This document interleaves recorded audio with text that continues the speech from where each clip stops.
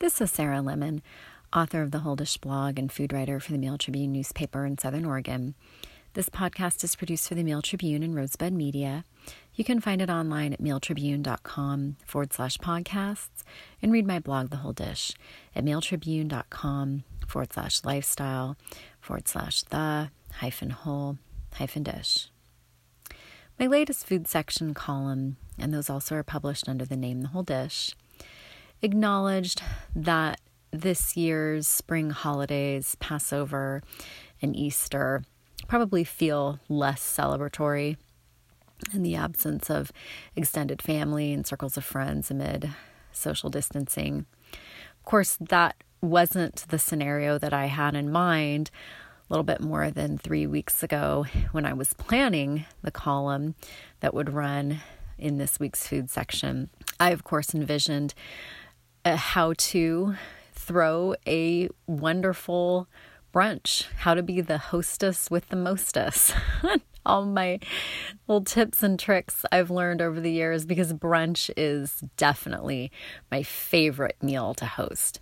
And I've come up with some methods and I've tried various themes, and I wanted to present all those in a really great column for people that would hopefully be useful for some holiday celebrating. And of course, that wasn't to be. So I had to go with a plan B, and that was to simply acknowledge there's still things worth celebrating. And I offered some recipes that to me represent comfort food and a celebration of springtime with some of spring's first produce, namely asparagus and rhubarb. You can find those recipes in that column, published April 8th, under the headline of Brunch Fit for the Season, that featured maple bacon cinnamon rolls, asparagus, quiche with phyllo crust, and roasted rhubarb salad. Whatever your sort of brunch sensibility is, whether it's a make-ahead dish that you can pop in the oven first thing in the morning, or sort of a savory take on eggs, or whether it's a later meal, as I acknowledge that roasted rhubarb salad, which sort of updates the classic beet and goat cheese combination that has become so ubiquitous. Rhubarb is absolutely delicious roasted. I would encourage everyone to give it a try. And just alongside a slice of roast ham or roast lamb makes a really nice meal, maybe with a few deviled eggs on the side. But I also remembered when I was at the grocery store this past week, and of course my trips have become fewer over the past month, that I needed everything for Easter brunch while I was there. I wasn't really thinking that far ahead and almost blew it, almost missed getting candy for the kids' Easter baskets.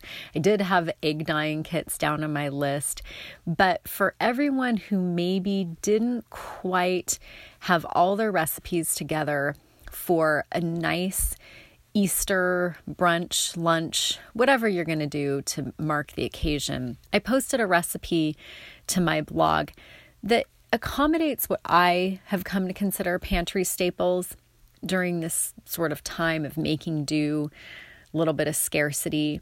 And those ingredients primarily are apples, which I've found will store in the refrigerator for at least a month, if not longer.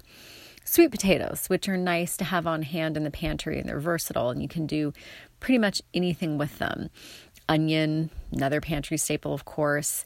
Bacon, which will last a long time in the fridge, even more in the freezer, and I keep it in the freezer pretty much all the time. Eggs, again, another long keeper. They'll keep for a month in the fridge at least if they're not cracked.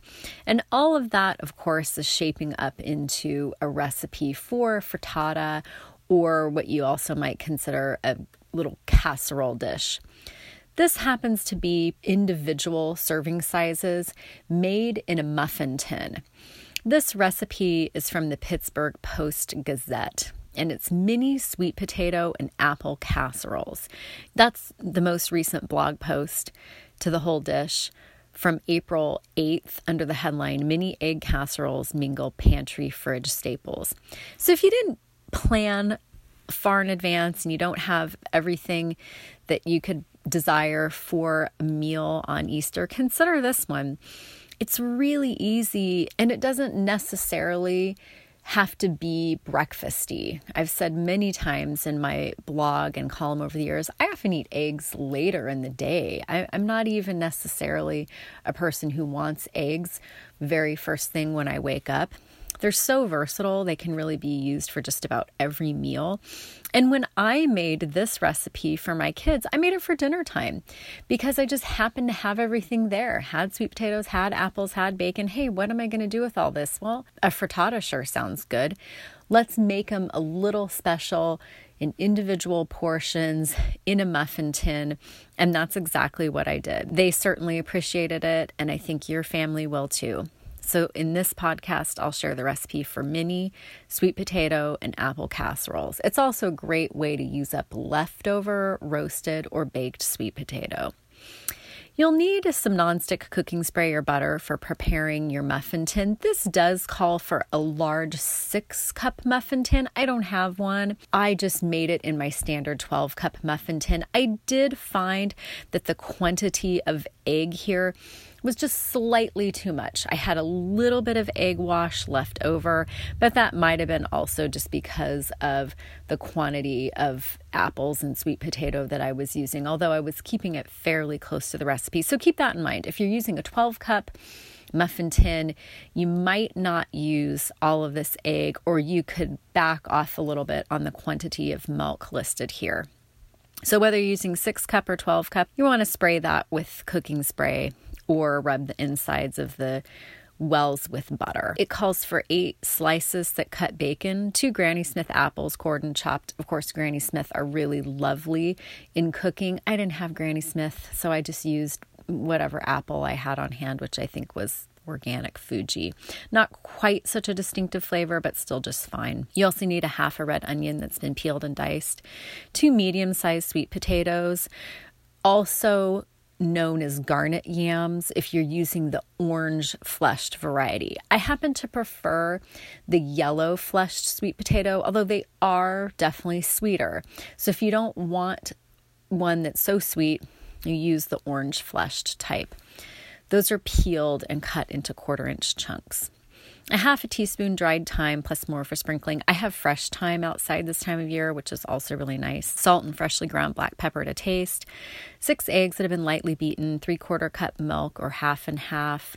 Again, that could be a little bit less depending on the quantity of your other ingredients and the size of pan you're using. A cup of shredded low-fat cheddar. Feel free to play around with the cheeses here with what you have on hand. Again, Monterey Jack, Pepper Jack, maybe even something like mozzarella or a Gouda cheese. Do a combination of half and half. I kind of like to mix my cheeses up. And if you like, serve this with some hot sauce. Preheat the oven to 350 degrees Fahrenheit and make sure that muffin tin or cupcake pan is greased well. In a large skillet over medium heat, fry the bacon slices until crispy. Drain the bacon on paper towels and crumble it into large pieces. Discard the drippings from the pan. Of course, I always save mine. I just cooked bacon for my son's birthday breakfast, and it yielded quite a quantity of fat. And so I always save that, and I'll cook with it throughout the week in a clean jar in the refrigerator. It'll keep for several weeks. Return the skillet to the heat and add the apples. That's 2 Granny Smith apples that have been cored and chopped. It doesn't call for peeling here, but I prefer to peel apples when they are cooked, particularly with egg, which is so tender. I definitely went one step further when I tested this recipe, and I did peel the apples, and that's just nicer on my palate. So you may want to consider that. Peel those 2 apples first, then core them and dice them. You're also going to add the half of red onion that's been peeled and diced. Cook that, tossing occasionally until the apples are softened for about 5 minutes. Add the potatoes to the pan and cook until tender for about 10 to 15 minutes, stirring occasionally. Of course, if you're using leftover roasted or baked sweet potato, you're not going to need to cook it that long. You can kind of just stir it into the apple, onion, bacon, fat mixture. Then stir in that cooked and crumbled bacon and season with the thyme, salt, and pepper. Divide that mixture among the prepared muffin cups. In a medium bowl, stir together the 6 eggs that have been lightly beaten with the 3/4 cup milk, or half and half, depending on how rich you want your end result. Pour the egg mixture over the potatoes and top each of those portions inside the muffin wells with some of that cheese. It's about a cup total. I found I used a little less, I think, but depends on how cheesy you like your mini egg casseroles.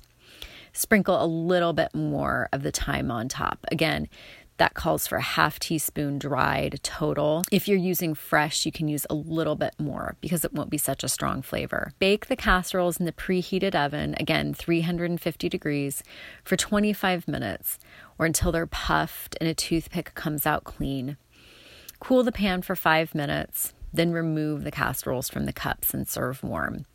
That makes 6 to 12 depending on the size of your pan.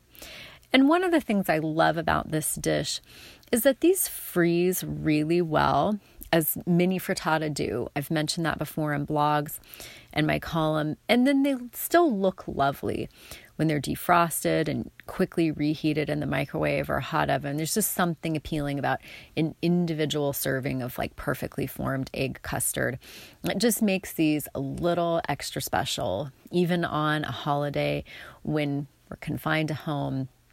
Won't be seeing many people likely outside our immediate household, but we can still celebrate with a little time in the kitchen and some wholesome ingredients.